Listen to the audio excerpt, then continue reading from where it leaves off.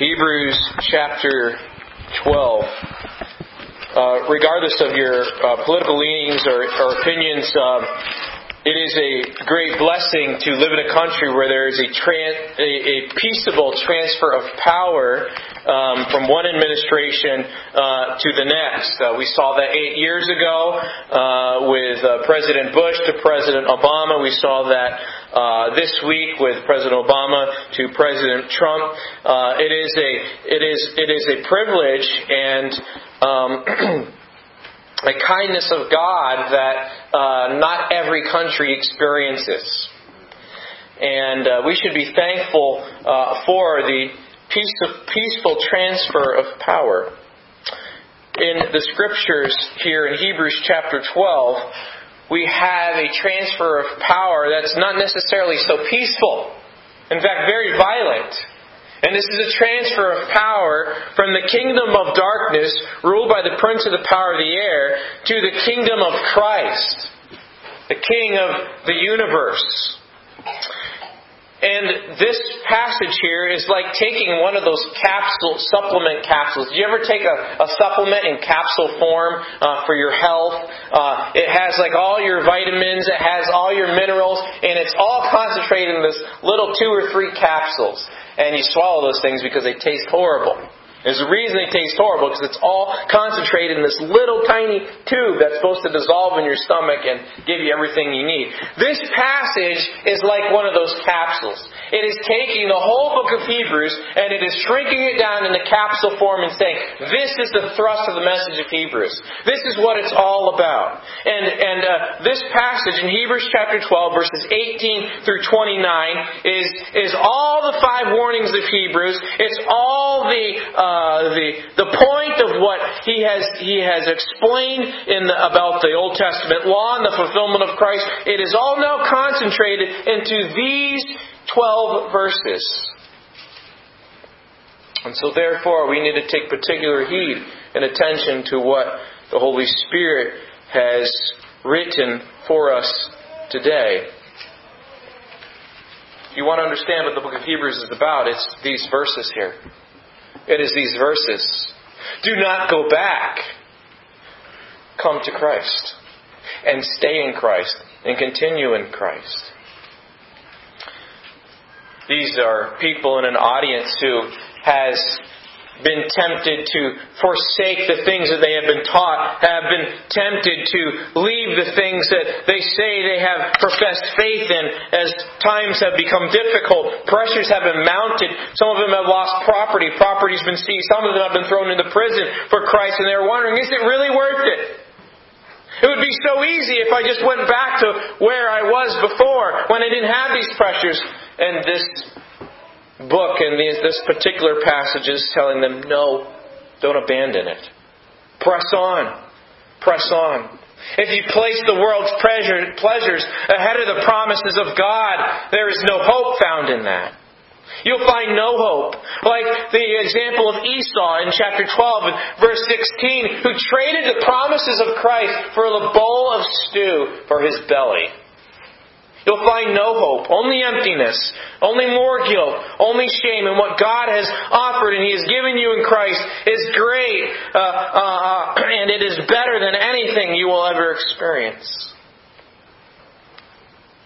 But a mind wrapped up in the world says, no, that bowl of stew is looking pretty good. What God offers, that's great, but this bowl of stew is better. And the bowl of stew is going back to the world without Christ. And so in Hebrews chapter 12 and verse 18, he reminds them of, first of all, the limits of Sinai. The limits of Sinai. He mentions 2 mountains here. You're going to see the Mount Sinai and you're going to see the Mount Zion. And I'll explain a little bit more of what that's referring to after you read these verses. Verse 18. For ye are not come unto the mount that might be touched and that burned with fire, nor unto blackness and darkness and tempest, and the sound of a trumpet, and the voice of words, which voice they that heard entreated that the word should not be spoken to them any more, for they could not endure that which was commanded. And if so much as a beast touch the mountain, it shall be stoned or thrust through with a dart. And so terrible was the sight that Moses said, I exceedingly fear and quake. What he's referring to is when God gave the law to Israel. At Mount Sinai in Exodus chapter 19, and it was as if there was a heaving volcano there at Mount Sinai, as God's presence and all His holiness and His glory came upon the mountain, and the people recognized how fallen they were from the glory of God, how far they were from the beauty of God's holiness, and they shook and they were frightened, and they realized God could not be approached on their own righteousness because of the sin that was upon them. There was a limit here at Mount Sinai. God revealed His law to Moses and passed on to Moses, the mediator, the presenter of the Old Covenant, the law of Moses. He transferred that law. Chapter 2, verses 1 through 4 tells us through angels to Moses. He gave them the two tablets. But the author says, you're not come unto that mount. That's not the mountain you have come to. That mountain was a mountain you could touch. So first of all, the limit of Sinai was that it was a physical situation there. Mount Sinai was a physical mountain. You can see it today. The other limit of Mount Sinai was that it was unapproachable. It was unapproachable. You see that all through these verses here.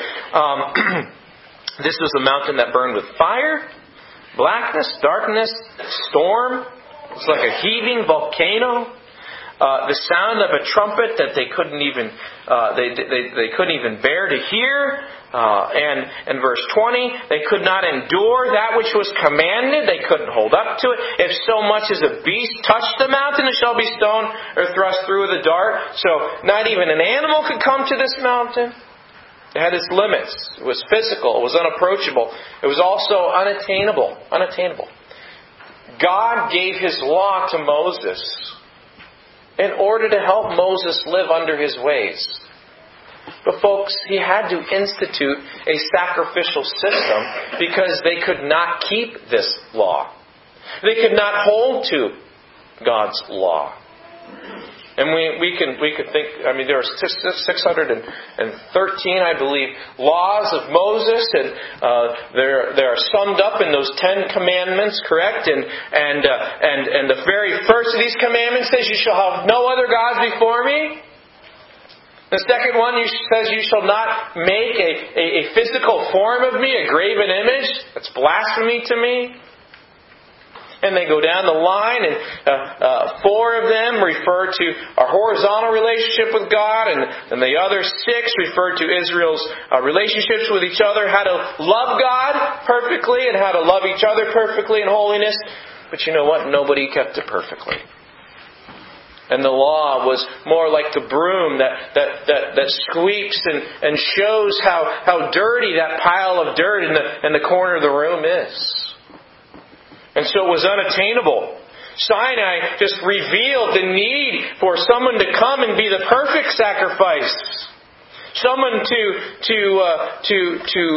fulfill the law without error, without disobedience, and perfect righteousness. And you'll notice very obviously that the limit of Sinai also was something that it was a terrifying sight. Terrifying. Look in verse 21. So terrible was the sight that Moses said, "I exceedingly fear and quake." The limit of Mount Sinai. So many different ways here. The law. The law of God. Trying to keep the law of God. And man's own power without the Spirit of God. Jeremiah 31 and Hebrews chapter 8 reminds us of this. That God said, "I'm going to make a new covenant. And in this new covenant, my law is going to be written on your heart. How I desire for you to live for my glory is going to be written on your heart." And it's not going to be like you trying to put on a new outfit and do things in and of your own power, but the Spirit of God's going to be inside of you. And so there's a contrast here with the following verses, because now there's Mount Sinai, but then he says in verse 22, "But you are come unto Mount Zion." and unto the city of the living God, the heavenly Jerusalem. There's a contrast here. A contrast in Sinai with the holiness of God that was terrifying and unapproachable. And the holiness now, because of Jesus, the same holiness hasn't changed. But because of Jesus, that is welcoming, it is cleansing, and it is healing. Look at the welcoming nature of this. He says, "You are come unto Mount Zion and unto the city of the living God, the heavenly Jerusalem," and listen, "and to an innumerable company of angels, to the general assembly and church of the firstborn, which are written in heaven, and to God, the judge of all, and to the spirits of just men made perfect or complete, and to Jesus, the mediator of the new covenant, and to the blood of sprinkling that speaketh better things than that of Abel." So if Sinai was all about the limits of man in reflection of God's holiness, then Zion is about the grace of God in the person of Jesus Christ. God the Father graciously gave us His Son. What is the grace of Zion all about? Well, notice there's a spiritual promise. Zion was limited in that it was physical. This, in verse 22, says, "You're coming to Mount Zion." He's not talking about a literal city on this earth here. He's talking about the spiritual kingdom of God, the city that Abraham and Moses looked forward to in chapter 11. The city that was not on this earth. He says, "You have come to this city." So the grace of Zion is that this is a spiritual thing, so it gets beyond the externals and gets to the heart, which is our biggest problem. But the grace of Zion is a grace here that is a grace that is welcoming. The angels, the church, the spirits of just men made perfect, God.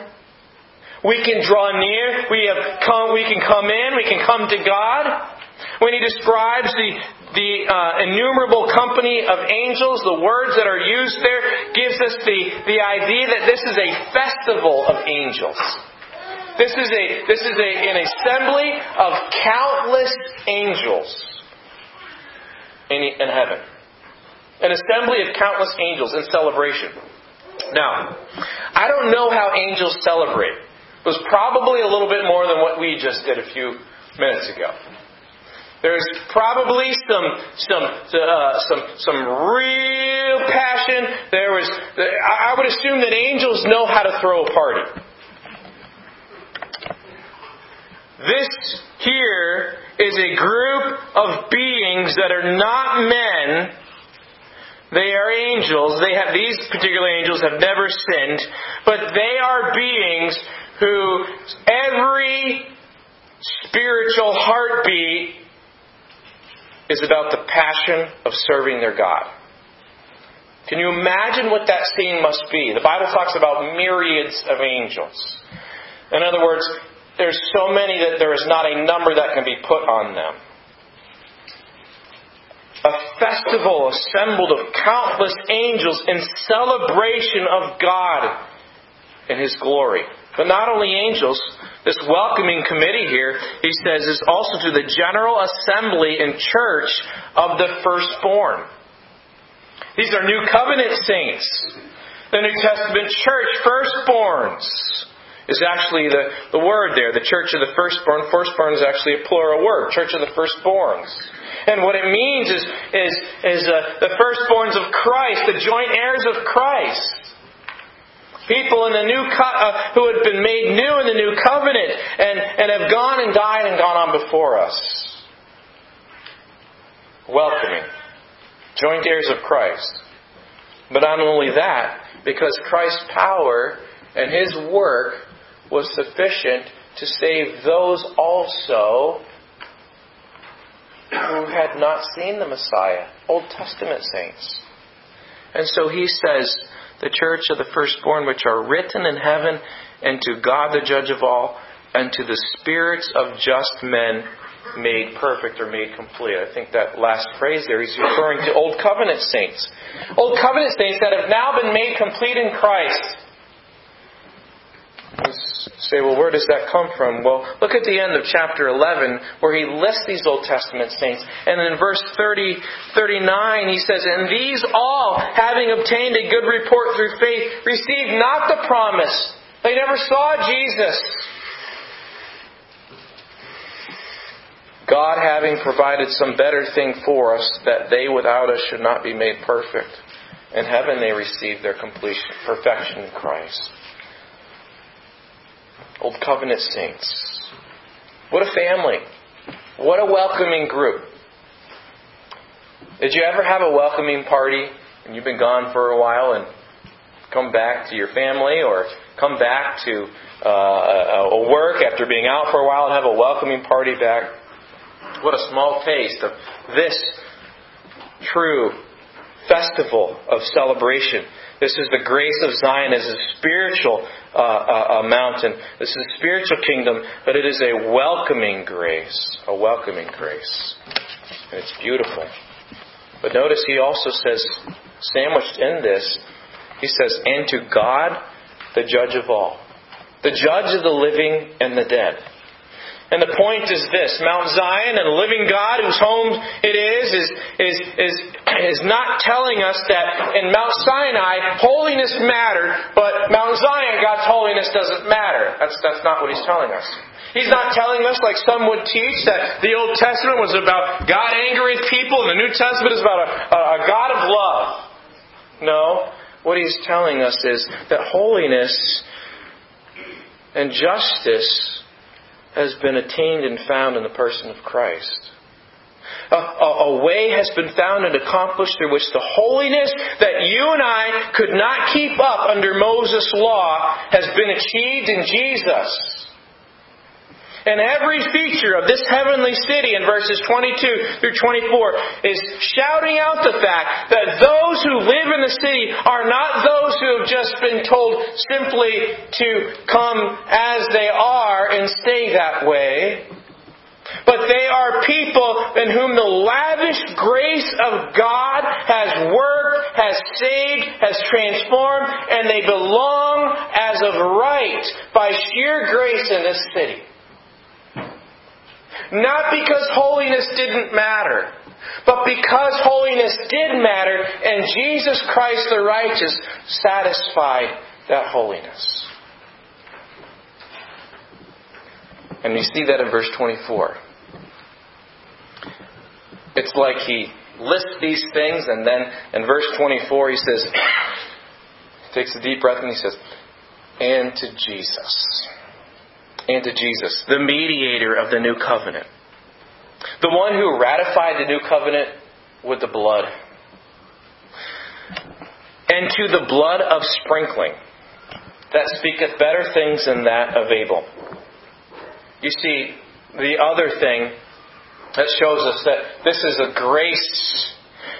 grace-filled kingdom, is that this work is finished. I cannot add any more to Jesus' work. Jesus didn't do 99.9%, and now I have to just fill in that 0.01% and I get in. No. This is Jesus' finished work. Jesus with His blood, His work with His blood, sealed and finished. He's our advocate. He's our stand-in. He's our intercessor. He is our basis for right standing with the Holy God. And Jesus' blood speaks better than that of Abel. What did Abel's blood speak? It spoke condemnation, right? The Lord said to Cain, "Your brother Abel's blood cries out to me from the ground." What was He saying? He's saying, you're under condemnation because of what you did to Abel. God's justice had to come down on Cain. But Jesus' blood speaks better than that of Abel. It is not condemnation, but He's speaking of mercy and grace. That justice has been satisfied, like we sang today. Nothing more needs to be said. His blood shouts, "Done!" A song, "Arise My Soul Arise," talks about our spirit answers to the blood and tells me I am born. God's Holy Spirit answers to our conscience, to our spirit, that because of the blood of Christ we are born of God. This is a grace-filled kingdom.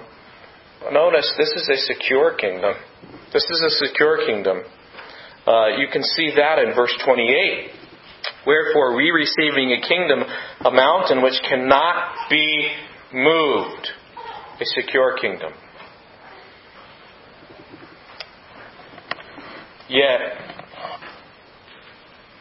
and I should say and, not yet, and this means that we as believers in Christ are incredibly privileged.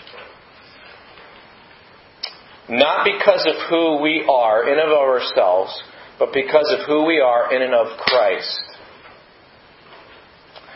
And this confronts us with deep certainty that the truths of Jesus are great and powerful. But with what Jesus has given us comes great responsibility. It's not that God stopped being holy and now in the kingdom of Christ it's just the kingdom of love. No. God hasn't changed a bit. It is that Jesus has opened up a new and living path through the curtain and right up to Him. And it is when we remind ourselves of God's beauty of holiness do we really fully appreciate the significance of what Jesus achieved.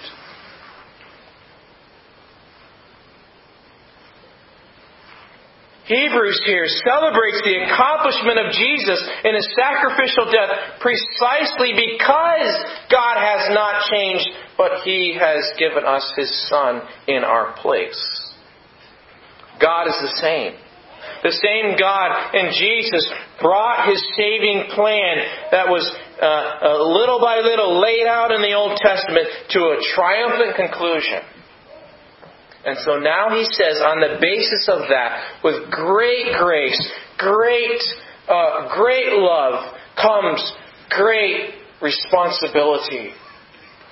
Comes an even greater burden on us to live for the one who redeemed us with His blood. The one who held nothing back from us, but gave us everything in Jesus Christ. This passage tells us, don't turn from it. Verse 25. On the basis of all this, he says, see that ye refuse not him that speaketh. For if they escaped not who refused him that spake on earth, and he's talking again about Mount Sinai in that picture. If it was true in that limited Sinai sense, he says, much more shall not we escape if we turn away from him that speaketh from heaven. Whose voice then shook the earth. But now, talking about Sinai, but now, at Mount Zion, He hath promised, saying, yet once more I shake not the earth only, but also heaven. And He's talking about the end of all things. When Jesus returns in all His glory, and He sets things right, and He judges the hearts of every man. And He takes the earth that was under the curse, and He shakes it. And He shakes the wickedness and evil out of it, and He puts a new heavens and a new earth in its place. He says, yet once more I shake not the earth only, but also heaven. And this word, yet once more, signifying the removing of those things that are shaken. All other ground except Christ is sinking ground, right? As of things that are made, and those things which cannot be shaken may remain. Wherefore, we receiving a kingdom which cannot be moved, let us have grace whereby we may serve God acceptably with reverence and godly fear, for our God is a consuming fire. What He's saying to us is this. And this is the fifth warning in the book of Hebrews that really sums up all the 12 chapters in these verses. You see, we have a problem in our culture. In our culture, we think freedom is the ability to just do whatever we want. In the Bible, freedom is the ability to do what we should.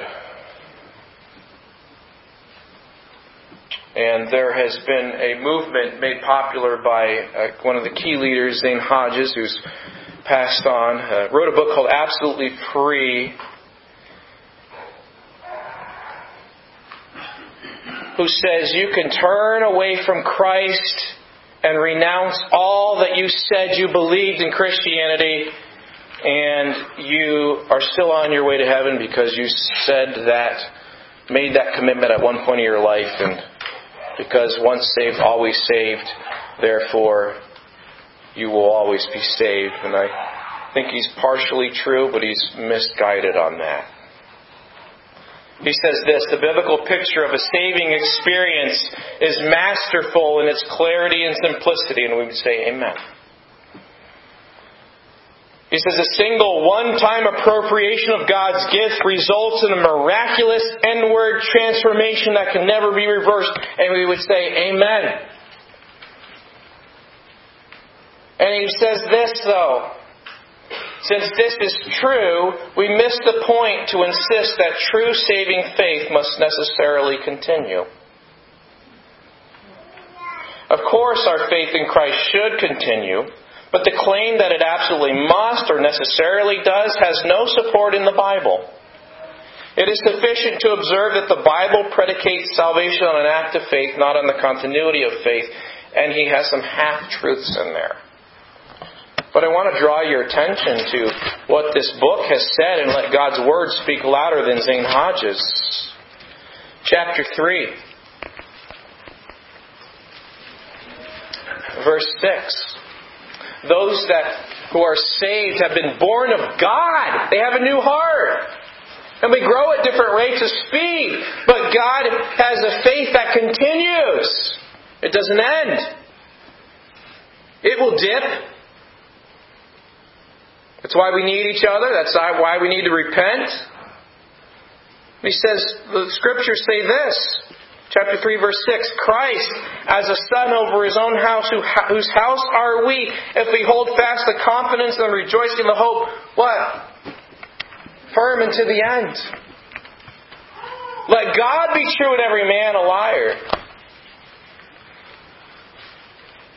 That's why he gives us warnings like verse 12 in chapter 3. Take heed, brethren, lest there be in any of you an evil heart of unbelief in departing from the living God. But exhort one another daily while it is called today, lest any of you be hardened through the deceitfulness of sin. For we are made partakers of Christ if we hold the beginning of our confidence, what? And fast unto the what? The end. The God who has begun a good work in us will what? Complete it until the day of Jesus Christ. Chapter 4, he says, let us therefore fear, lest the promise being left us of entering into his rest, any of you should seem to come short of it. We've got to wrestle with these tensions here. A true faith is a faith that is not an intellectual assent like the devils have and believe that Jesus is God. The devils could come in here and teach a theology class and be more accurate than you and I could, because they know it to be true. And it's not about intellectual assent. It's not about me saying, I know this is true. This is about hearts that are reached. That's why in chapter 4, verse 11, he says, let us labor therefore to enter into that rest, lest any man fall after the same example of unbelief. This is a continuing, he says, needs to be upon us. And when we need help in that, he says in verses 14 through 16, go to our high priest to find strength and mercy. And chapter 6, the strong warnings there. Verses 1 through 7. Turning away from Christ. In chapter 10, he's repeated this again at the end of the passage, where he has said, if we sin willfully after that we have received the knowledge of the truth, there remaineth no more sacrifice for sins, but a certain fearful looking for of judgment and fiery indignation which shall devour the adversaries. He that despised Moses' law, remember going back to Sinai again, died without mercy under 2 or 3 witnesses. Of how much sore punishment, suppose ye, shall he be thought worthy who hath trodden under foot the Son of God, and hath counted the blood of the covenant, wherewith he was sanctified, an unholy thing. That means It's less of saying that Jesus' blood is a wicked thing, and more of saying it's not an important thing. Strong warnings. And in verse 35 he says, "Cast not away therefore your confidence, which hath great recompense of reward. For ye have need of endurance. After that ye have done the will of God, ye might receive the promise. For yet a little while, and he that shall come will come and will not tarry. Now the just shall one time live by faith." No. The mark of the believer is a life of continuing faith, isn't it? Not a perfect faith. Don't misread me. But a life marked by faith. "But if any man draw back, my soul shall have no pleasure of him." And he joyfully says in verse 39, "But we are not of them who draw back unto perdition or unto damnation, but of them that believe to the saving of the soul." And he talks about what faith is, doesn't he, in chapter 11. He said this in chapter 12, 1 and 2 and 3. Continue in it, continue in it, continue in it. There is a real trust and transfer at salvation. That the writer of Hebrews says, don't leave it. Don't leave it. The power to continue is fueled by faith in what God has promised. And let's close with this last part here. The responsibility of grace then. Back in Hebrews. The responsibility of grace. What is the responsibility of grace? Well, he says, he's telling us to hold fast to what Christ has provided. He says, you come to Jesus. Don't refuse Him. Hold fast to Him. Hold fast to His great promises that one day He will return and will make all things new. He will judge the living and the dead. And verse 28, receiving this kingdom that cannot be moved, let us have grace whereby we may serve God acceptably with reverence and godly fear. Seek first the kingdom of God, is what he says, not the kingdom of man. Do not love this world and its offers and its beckonings and its temptations. You cannot serve both. And John puts it this way in 1 John 2, 15 through 17.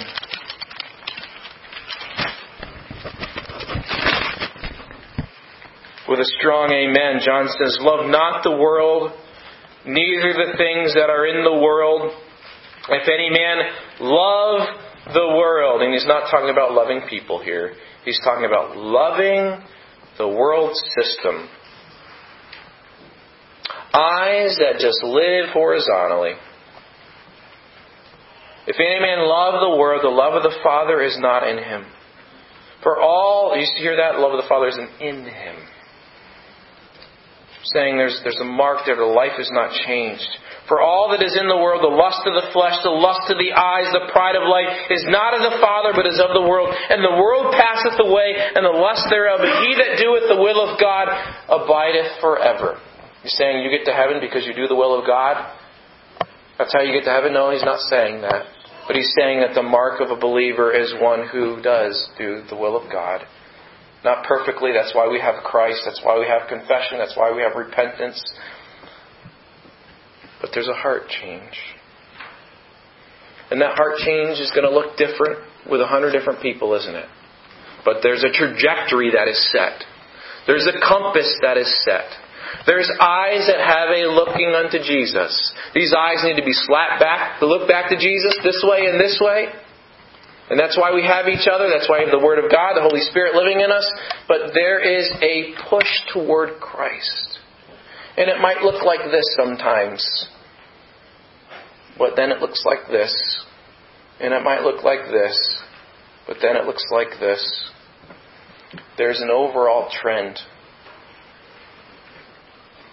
The responsibility of grace is to hold. Secondly, it is to believe. To believe what? To believe that it will be worth it all. When Jesus comes and He takes the rub of the earth and He shakes it out, and the wickedness is shaken off of it, and He rewards His children, it will be worth it. The gospel is the good news of what God has given us in Christ. Discipleship in Christ makes very exacting demands, doesn't it? If any man will follow me, let him deny himself, take up his cross, and follow me, Jesus said. He didn't say, if any of you super spiritual ones, you cream of the crop here, you three that have been with me, you come with me, take up your cross. He said, if any man. There's got to be a death before there can be life, isn't there? And in Hebrews chapter 12, the responsibility of grace is to hold fast. It is to believe it will be worth it all. Because although it makes very exacting demands on our lives, and Jesus demands all of our life, because He's Lord, it also offers enabling promises. What God calls us to do, He has provided the power to do.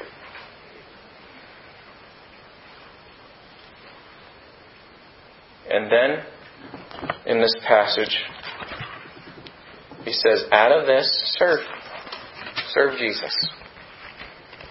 Out of gratitude of what He has given us in Jesus. Out of awe and reverence. He even uses that word there. Your lives are to be a living sacrifice to Jesus. My life is to be a continuous act of worship of Him. And not an act of worship of myself. Turn with me to Romans chapter 12, please. I beseech you, therefore, brethren, by the mercies of God, in gratitude and awe for what Jesus has done, that ye present your bodies a living sacrifice, holy, acceptable unto God, which is your reasonable service, and be not conformed and patterned and shaped to this world, but be ye transformed by the renewing of your mind, that ye may prove what is that good and acceptable and perfect will of God. Folks, if you have come to find grace in Jesus Christ, He is not content for you to remain the same. He loves you too much. He paid too much of a price to have you go back to the vomit that put Him on the cross in the first place.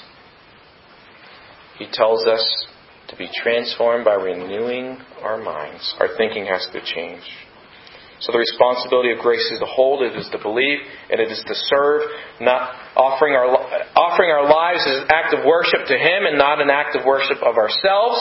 And by the way, everything we do is a sacrifice to God or to ourselves. We're either worshiping ourselves or we're worshiping the God who saved us. Notice at the end of chapter 12, verse 28, He says, whereby we may serve God what? Acceptably. With reverence and fear and awe. You see, for all Christian people, earthly troubles as well as celestial joys are always on the horizon. And when everything around you is being shaken, God's people are not to be afraid, but they are to rejoice and press forward in the secure, immovable, unshakable kingdom that they belong to. And that indebtedness to Jesus is practically expressed in obedience and confidence and reverence. God loves us so much. There's a reason Jesus gave a parable of sheep and goats. There's a reason He did that. There's a reason Jesus gave the parable of the soils and shows there's one soil that is a good soil, and that soil is the one that bears fruit. There's a reason that Jesus says there will be people shocked at the very day of judgment standing before God that He says, depart from me, I never knew you. There's a reason He describes people who bury the treasure of the gospel without appropriating its gift as cast into outer darkness. Maybe they were attached to people who really knew the Lord, but they themselves did not have personal faith in Christ. There's a reason that the apostles mince no words about the fight of the believer and are very clear that the walk is not a cakewalk. It is not a bed of roses, but it is a soldier's course and a walk that relies on grace to finish. And the confidence that comes through us and the security that comes to God's children who are in His kingdom of righteousness, the kingdom of Christ, should not lead to a form of arrogance. And believers,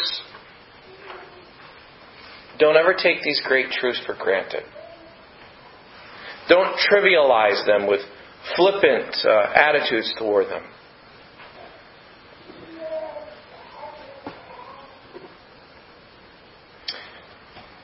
Because what this passage is showing us is that if you are in Christ, you are to be grateful that an incomparably holy God has made Himself known to fallen man. The fire on Sinai was a thing of the past, and it is done and gone with in that particular event. But the blazing fire, the river of fire of God's holy, jealous, righteous love will never be extinguished. And a believer knows that in the presence of that bright light, all my sins are exposed. But I can rejoice that mercifully in its flames they have been consumed in Christ. And out of that, I press on for Jesus. I don't turn back. And folks, there's 3 levels here that this passage applies to.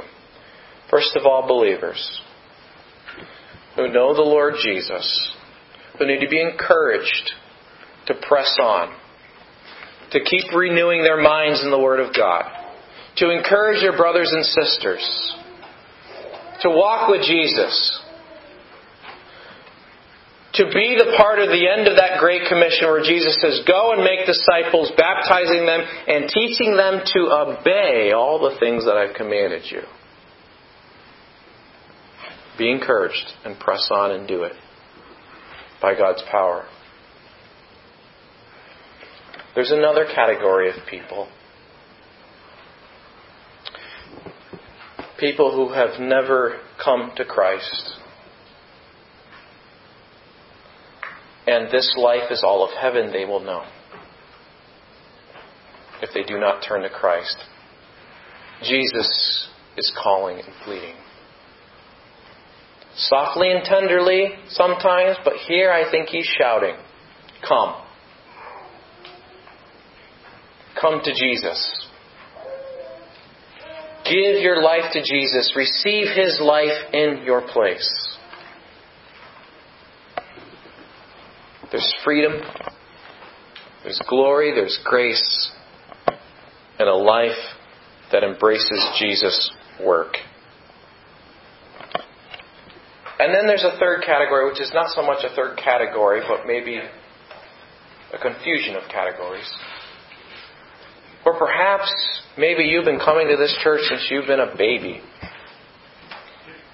You might be able to teach a Sunday school class or whatever it might be. But you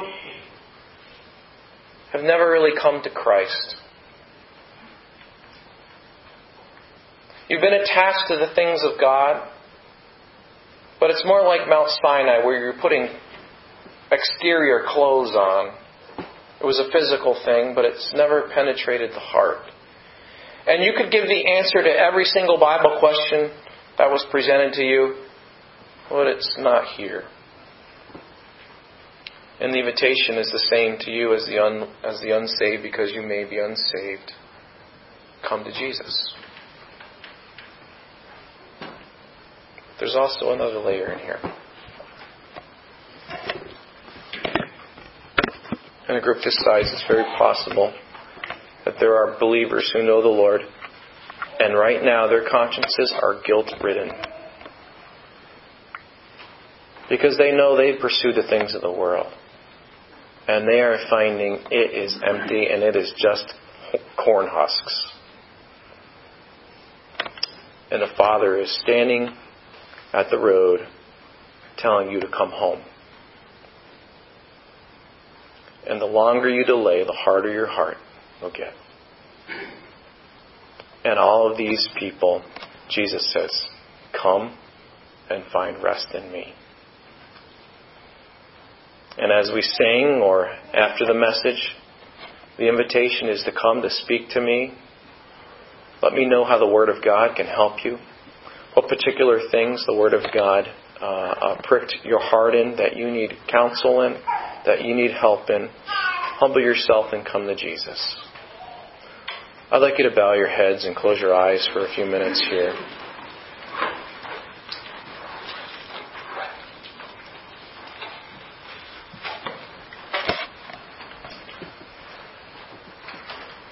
The wonderful thing about preaching through books of the Bible is that you can't skip stuff.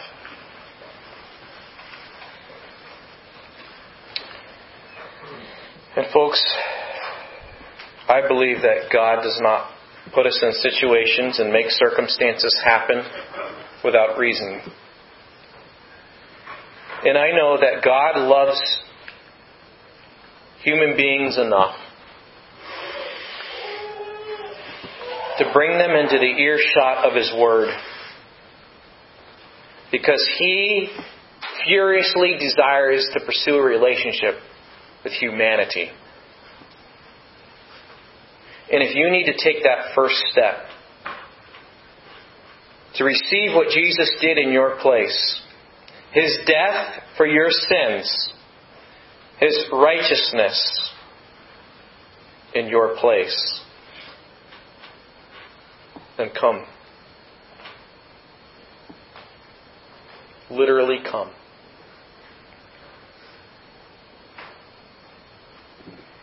Come speak to me. Many other folks in here who would gladly unpack the Scriptures of what Jesus has done and how that changes your life. If there's believers in here who need to come clean with sin and say, what Jesus did for me was so great, I am so undeserving, I cannot live in this way anymore, then come for counsel.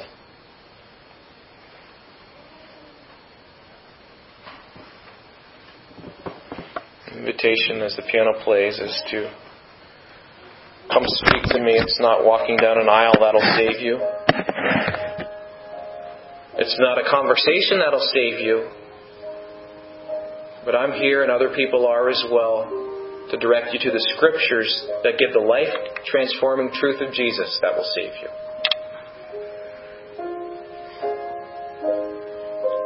So you come if the Lord's stirring your heart.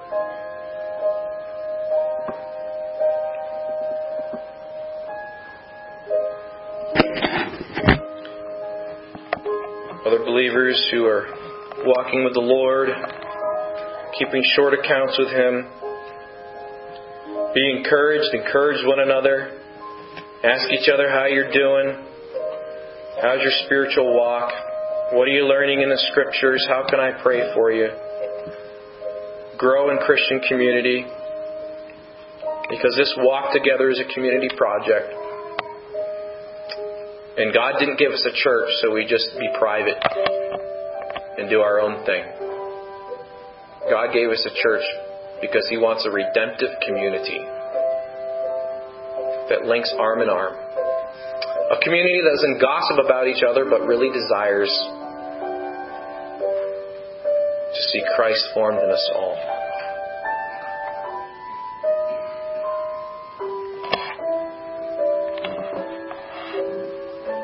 Perhaps you didn't come this morning, but you'd be more comfortable speaking to me after the service.